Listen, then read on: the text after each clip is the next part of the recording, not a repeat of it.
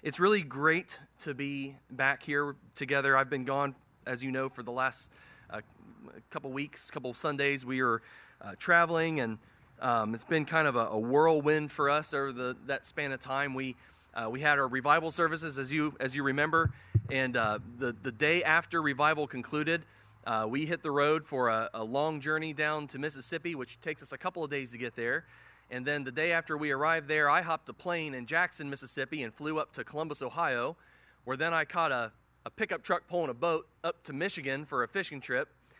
And then after a few days in Michigan, I drove back to Columbus, where I caught a plane and flew back to Jackson, Mississippi, where I picked up my family and the 2-day journey back home. So in 10 days away, I was traveling 6 of the 10 days. It was 4,000 miles round trip. And yes, I am every bit as exhausted as you could imagine from that. But it was a really just great time away with family. And Becca got to see her family, and they got to see the grandkids, our kids, their grandmother's grandkids. 184. 184, yeah. And that was after a cold front moved through and sort of messed up our plans. So we still caught plenty of fish. Thank you for giving me a chance to tell everybody that number, Bernie. I appreciate that. We won't go there. We won't talk about how big they were, or who caught the biggest one. That's not relevant. Or who caught the most. We won't talk about that either. But between revival and traveling and getting back and trying to get unburied from all the stuff that piles up when you're away, and then golf scramble and yard sale and getting ready for Pentecost and celebrating the Maservis and all that's going on, somewhere in all of this crazy last several weeks, I got completely disoriented and lost track of all time. And late Thursday afternoon, I thought I would be cute and play a little prank on Aaron and put something in his office. And I walked in there, and it was empty. And it hit me. In all of the crazy, I lost track of his last day in the office. And isn't that a thing about life? We get caught up in our schedules and in all the obligations and the pressures and sometimes the hardships and the sufferings, and those things can be disorienting. They can cause us to miss important moments and or lose perspective or lose sight of things that are most important. And I think somewhere in that is the thing that's on the Apostle Peter's heart as he's writing his first epistle. I'm going to be reading here in a moment from 1 Peter chapter 1. But I think that is somewhere there in those first verses something that is on his heart. That in the midst of life, with all of its challenges and all of its hardships and all of the struggles, and even in the suffering, he is concerned that the people of God would not forget the greatness of their salvation. That they would not lose perspective.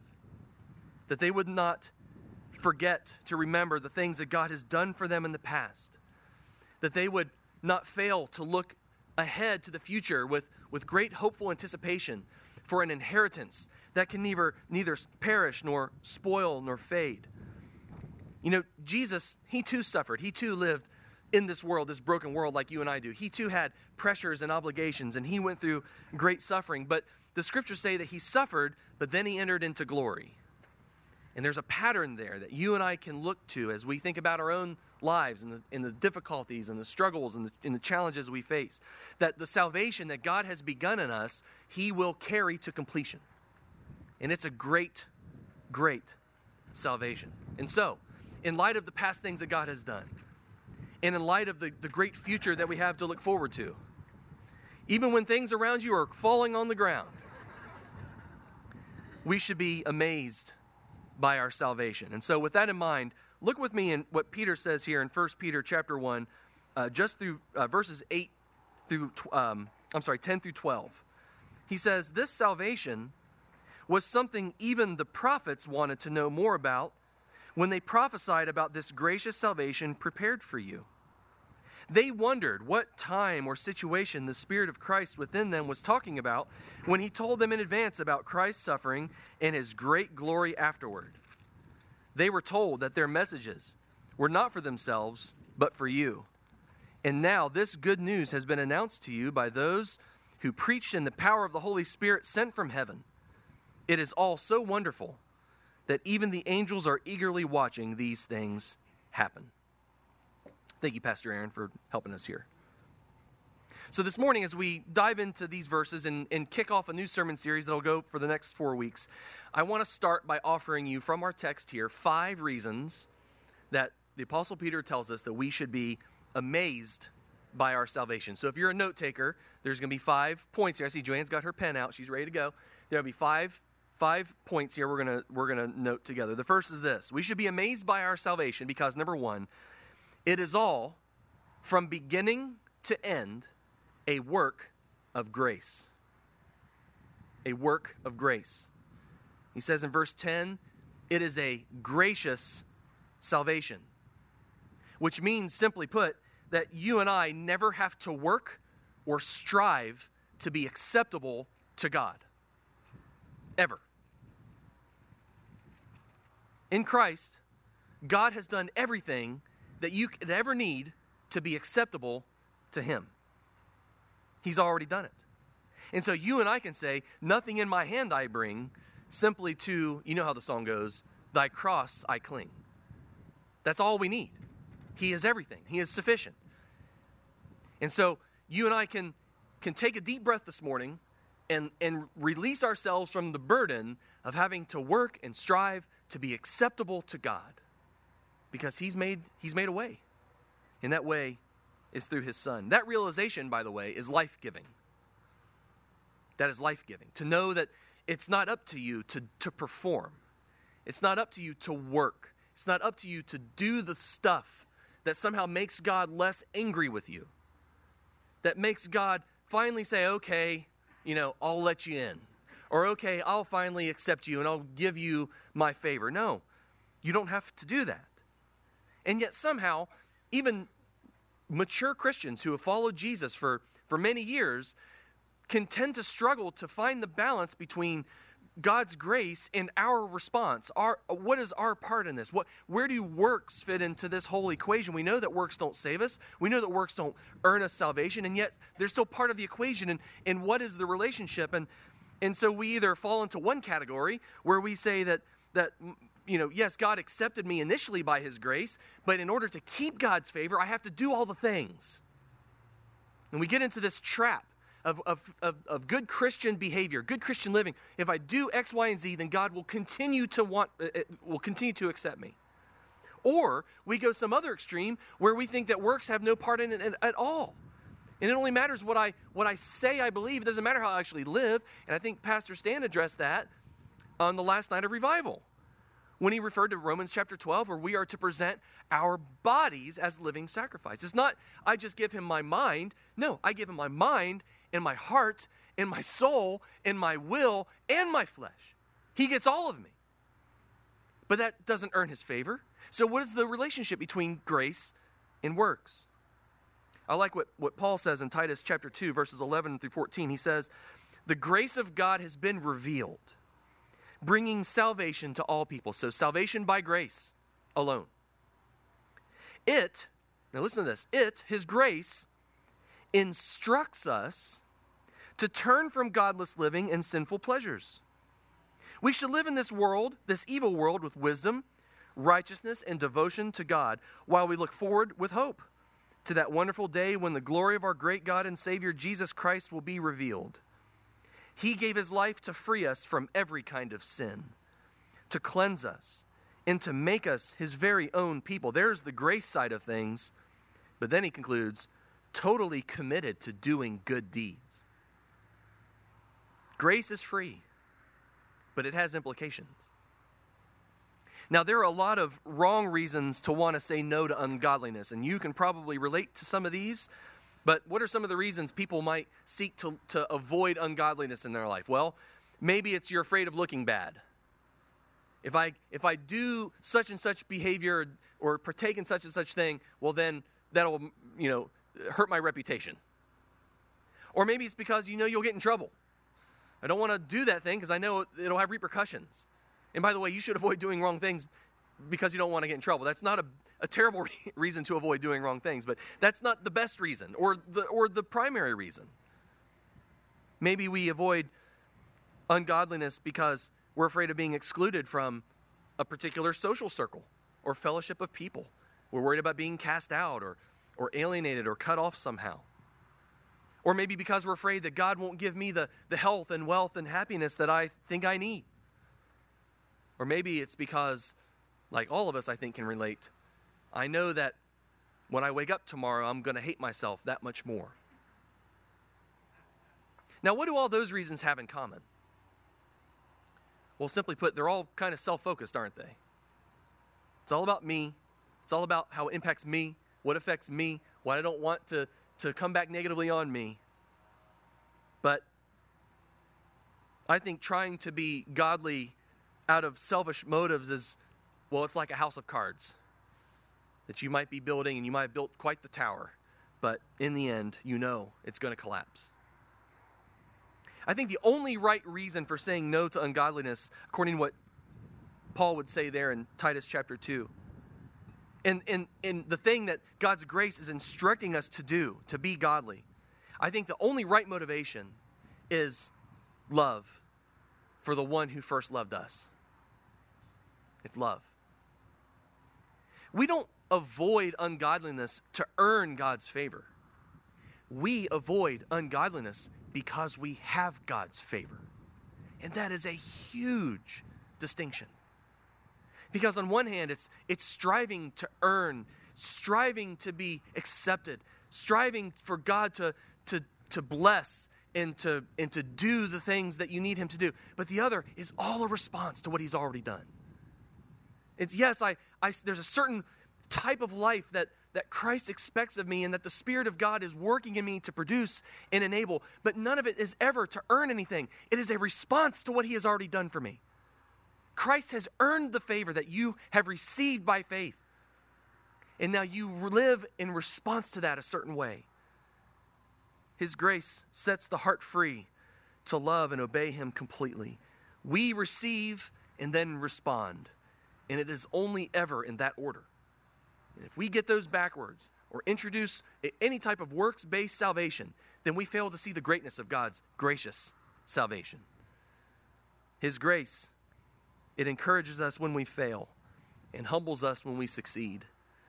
It is the thing we deserve the least, and yet it is the thing that is offered freely in limitless supply. It is a grace that is greater than all of our sins. We give him praise for that today. Secondly, our salvation is amazing because it was planned long ago. There is no shortage of debate in the Christian world, and perhaps even among us at times, about the age of the earth. So here we are outside, and we're looking around, and we see the plants and the trees and the sky and the rocks and the stars if it were dark. There's no stars out at the moment. I guess there's one. It's over there. It's blocked by the church. And we debate whether this all came into being. Was it thousands of years ago? Was it millions? Was it billions? And I have known really quality, godly, trustworthy people that fit everywhere in the spectrum. And I respect them all. But here's the thing. Whether the creation of the cosmos happened 6,000 years ago or 4.6 billion years ago, we can know this, that God's love for you and his plans to incorporate you into his salvation preceded it. That's astonishing to me, to know that I was loved even then. I remember when my wife first informed me that she was for sure pregnant with our first child, Savannah. I think she'd already had one test come back positive, but there was a little bit of uncertainty, I think, and so we were actually traveling at the time, and she was able to get confirmation our first morning in Ohio, and she was up before I was, and I'll never forget, she came, I was in the basement sleeping on an air mattress, I think, and, well, we just won't say anything more about the air mattress, but she came down, and I'll never forget the velvety tone of her voice as she whispers in my ear, "Good morning, Daddy." I'll never forget it. And I'll never forget those months that followed. Those, for you who have gone through the process, you know what I'm talking about as a first-time parent of having to buy all the things and put together all of the things. You just should have seen me putting together the crib by myself. I was a disaster. But putting the things together and going to the classes and reading the books and the articles and doing putting in all the blood and the sweat and the tears and the prayers that it takes to bring a child into this world. And Becca also put some effort into it too.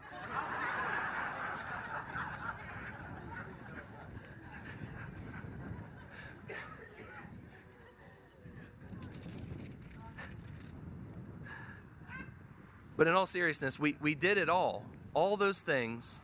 Why? Oh, because we loved this tiny person who's not so tiny anymore. This tiny person that we had never met. We didn't even know her sex or her face or her name. And yet we loved her. And not just the idea of her. We loved her.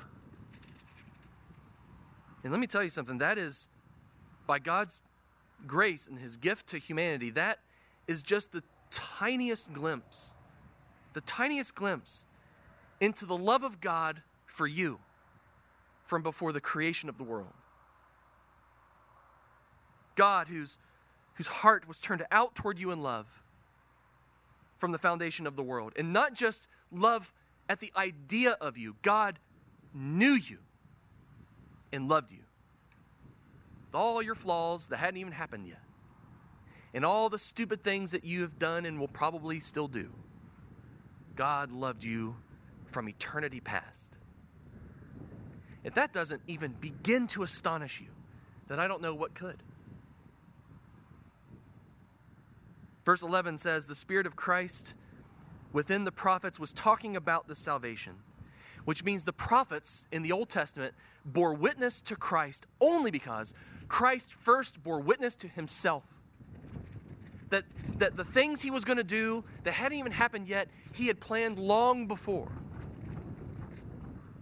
He himself foretold about himself that he might draw us into himself. Church, you and I have not been loved by just one bloody moment of sacrifice in history. No, we have been loved for endless ages in the eternal plan of God to save sinners who trust in him. Speaking of the prophets, number 3, be amazed by your salvation because the prophets longed to see it. They longed to see it. Verses 10 and 11 say this. This salvation was something even the prophets wanted to know more about. They wondered what time or situation the Spirit of Christ within them was talking about when he told them in advance about Christ's suffering and his great glory afterwards. In other words, they were talking about things that they didn't fully understand or comprehend. And isn't that amazing that these great prophets from the Old Testament, these great heroes of the faith that we look to and we tell their stories to our kids in Sunday school and at Vacation Bible School, and we have their pictures plastered on the wall, and we talk about them to our kids, and we remember all those great stories, people who walked with God and talked with God and heard him speak and witnessed those what we call theophanies, those physical manifestations of the presence of God, in the form of fire or smoke or clouds or whatever it was. These people who saw these things and experienced these things, not one of them ever saw or experienced the fullness of God's salvation in the presence of the person of his Son. Not one. What they long to see, you and I have been blessed to receive. Jesus says in Matthew 13, blessed are your eyes because they see, and your ears because they hear. I tell you the truth, many prophets and righteous people long to see what you see, but they didn't see it. And they long to hear what you hear, but they didn't hear it. Don't forget how truly blessed you and I are on this side of history. That the things those holy men and women of old looked to and desired and aspired to and wondered about are the very things that you and I, well, if we're not careful, will take for granted. Think of it this way. And there's a lot of talk about parents and children today, so I don't mean to alienate anybody, but I'm the one preaching, so I'm thinking things from my perspective, and so hopefully everyone can still relate to this. Think of it this way. You parents, when you've got, well, we'll just say picky children at a dinner table who are grumbling about the vegetable or whatever's there that they don't like, what do you say to them? Well, actually, I don't want you to say it out loud because you may say something that's probably not appropriate for church. Generally, we say things like, there are starving people in China. Therefore, you'd better eat your food. Now, that works exactly 0% of the time. But it makes us feel good as parents that we're being, being sensitive to the needs of the world, whatever. I mean, it is true. There's some truth in it, though, isn't there? That our children in this country sit at tables with, relatively speaking, an abundance of food. And yet, the tendency is for all people who are spoiled to be, entitled or to complain, to grumble. And what a parent is trying to do when they say something like that is to give them perspective. You don't like what's on your plate, but at least there's something on your plate. It's all about the attitude. It's all about perspective, seeing things the right way. And I think there's something like that here. When we think about the prophets, these great people who longed to feast on the grace that you and I stuff ourselves with, yet tend to take for granted.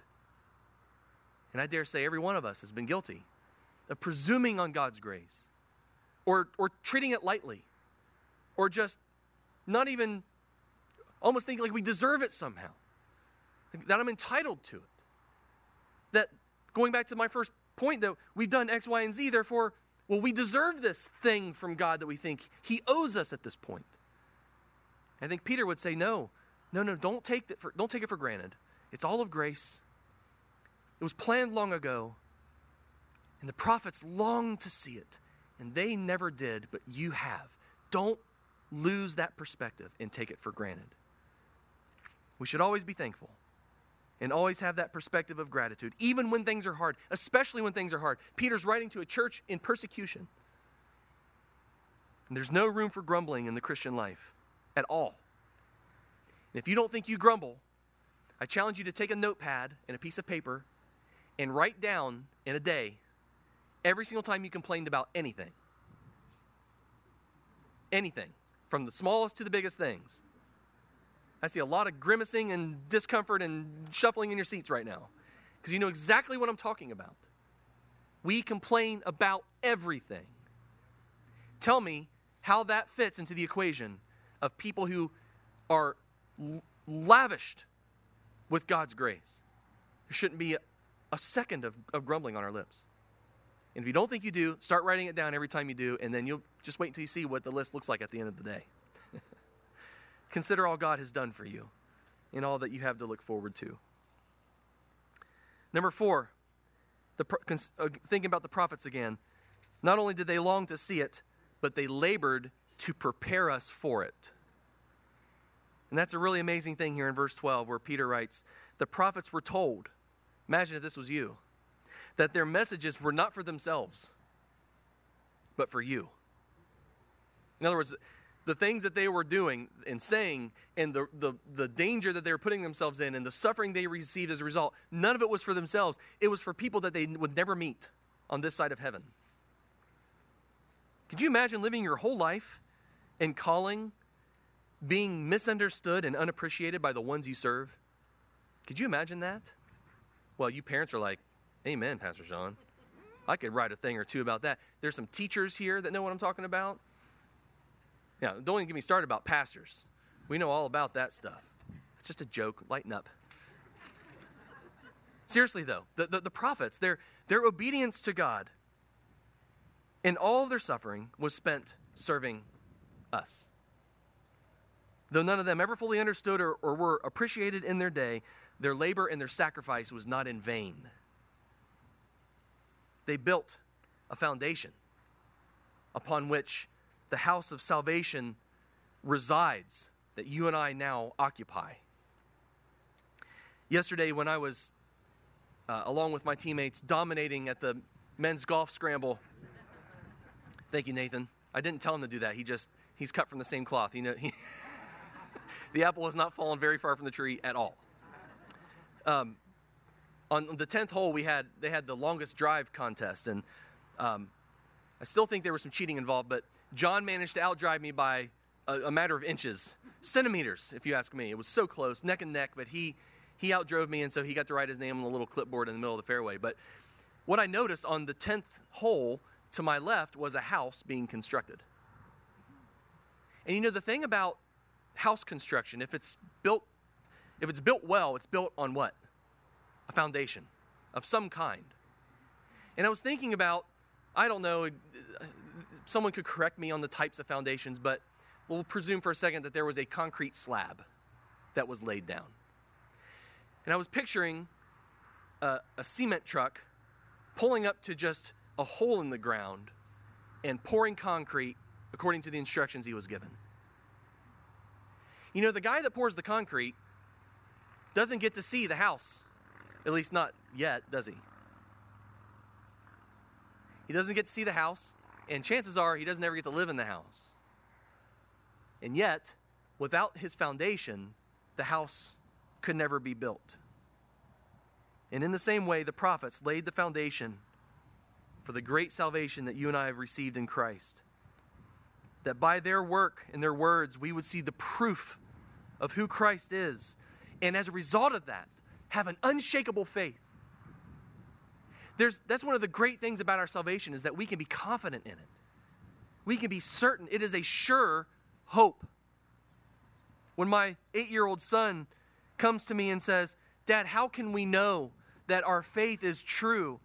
I can respond to him, along with a lot of other things, and say, well, because Jesus rose from the dead, just as the prophets said he would. It's not just that Jesus rose from the dead, but that he rose from the dead according to the Scriptures. And there's a certainty and a surety and a conviction that comes from knowing that everything God promised he would do through people who never got to see it in their lives came true. And you and I can look back at all the promises of God's word, and we can see them fulfilled in Christ, and we can have a sure and steady hope today in this life. Even when the world crumbles and the wind blows things on the ground and everything around us seems to be falling apart and the world is burning, you can have a firm faith because of the foundation that was laid for you. So we should be amazed by our salvation because it is all of grace. It was planned long ago. The prophets longed to see it. The prophets prepared us for it. And lastly, number 5, because the Holy Spirit brings it to us. Verse 12, Peter writes, "This good news has been announced to you by those who preached in the power of the Holy Spirit sent from heaven." So think about this for a moment. Yes, the prophets in the Old Testament, the apostles in the New, were messengers of good news, weren't they? But who was the author of it? Who was the author of it? Oh, it was God himself. It is God who is the one writing the story. It is the gospel, the good news of God, not the good news of man. And just as the Holy Spirit revealed truth to the prophets, he announced and explained the truth through the apostles. And there's this beautiful relationship here as we think about the relationship between the Old Testament and the New Testament. And for those in the membership class this morning, this will be very fresh to you because we were just kind of talking about these things just an hour or so ago. Both the Old and the New Testaments, every bit of your Bible that you have on your lap here this morning or on your phone, every bit of it is God's complete, inspired, authoritative, and inerrant revelation for you. Every bit of it. The Old is about what was to come, and the New is about what has come. And by the same Holy Spirit, Jesus was promised by the prophets and proclaimed by the apostles, and both testaments point to him from beginning to end. One points ahead, one reflects behind, and all of it bears witness to Jesus. And you and I are heirs of this complete revelation of God. You and I have received it. And it has been entrusted to us. And with that title of heir and the status, the privileged status of being an heir of this revelation comes the responsibility of being heralds. And we've already talked about this morning when Pastor Aaron so wonderfully led us into our time of witnessing. That you and I are not just to go into the closed building with the doors shut and share our nice little stories with each other, and then we wrap that up with a nice little bow, and then we go back out into the world and live our worldly lives. No, you and I, on Pentecost Sunday, if we don't get this now, we'll never get it. We're not called to sit inside in the pews and be comfortable and tell our story to each other. We're called to go out into the world. The Spirit of God came in power, and what did the disciples do? They left the space where he came. They were driven. They were compelled with a commission to take the news of Jesus to the ends of the earth. And we have everything we need to do it. That's why we're wearing our red, or kind of red today. We are heirs that are called to be heralds. You and I know the greatest story ever told. And with that knowledge comes responsibility to share it with the world. It's not our job to hoard it to ourselves, is it? No, it has been entrusted to us that we would share it with the world. And here's the beautiful thing, and my favorite part about Pentecost Sunday is that when we share this good news, it's not our good news, it's his good news. When we share it, the same Holy Spirit who prepared us for it, and the same Holy Spirit who inspired the apostles to reflect back upon it, is the same Holy Spirit that enables you to proclaim it. That you don't have to do it in your own power or your own strength. You don't have to summon up the courage or overcome your shortcomings or have all the things neat and tidy and perfectly prepared. No, he just wants a willing vessel in which he can come in all of his fullness and give you all that you need to be all that you need to be to share the good news with the world around you. Period. You and I have the greatest story ever told, and it is ours to share with the world. And the Holy Spirit will be there with us as he has always been throughout all the generations. Hey, if he planned it long ago, then you can bet he's willing to be present today to ensure that as many people as possible can come and taste and experience this amazing salvation. Church, don't allow the troubles and challenges and distractions of your life, like I did this week, don't allow them to rob you of your joy or to change and alter and disrupt your perspective. Don't lose sight of the greatness of your salvation or the responsibilities that accompany it. Both are important, and Peter wants us to keep both those things in mind. And he says in verse 12 that all of these things are so wonderful that even the angels are eagerly watching these things happen. You know, that verb there literally means to strain the neck. And it's a verb used in John chapter 20 of Mary when she arrives at the empty tomb and she's looking in. There's this eager desire, this strong interest, this something is captivating about this moment. And Peter says the angels are straining their necks to watch God work the salvation out in your life and in my life in this world. The world, which is the stage, and the church, which is the cast through which the depths of God's love is being put on display for all of created reality to behold, both visible and invisible. Everything God created is watching his great work in your life and in my life right now. As Paul says in Ephesians 3, his intent from before all time was that now, through the church, the manifold wisdom of God should be made known to the rulers and authorities in the heavenly realms according to his purposes, eternal purposes, which he accomplished in Christ Jesus our Lord. Church, behold and cherish and proclaim and receive the beauty and the mystery of this amazing salvation. It is a treasure, Jesus said, that is worth exchanging and trading away everything else in life to receive. It is a pearl of great price. It is a treasure hidden in a field that you and I, if we only could begin to grasp the weight and the value of it, we'd be willing to sell everything we have in order that we might purchase that field and acquire it for ourselves. It is a gift of grace from the Father through the Son and in the Spirit for you and for me. Let us worship him and praise him and offer ourselves to him and let him do his work in us to share it with the world to the glory of his name. Let us pray. Father, we thank you for your amazing salvation that you have made possible for us through your Son and in your Spirit. And Lord, we confess, and I hope and pray that we're repenting for all the ways that we've presumed upon it, or we've just taken it for granted, or abused it somehow, or twisted it, or turned it into something about us. Lord, we want to say no to that, the attitude of the heart, and say yes to you, to receive from you what you are freely offering, to take into ourselves your life and your mercy and your love and your grace, all mediated by your Spirit, that we would be the people you've called us to be, that take the good news that you are the author of and then share it with the world. Why keep it to ourselves? There literally are people around the world starving, but not just for food. They're starving for life and good news.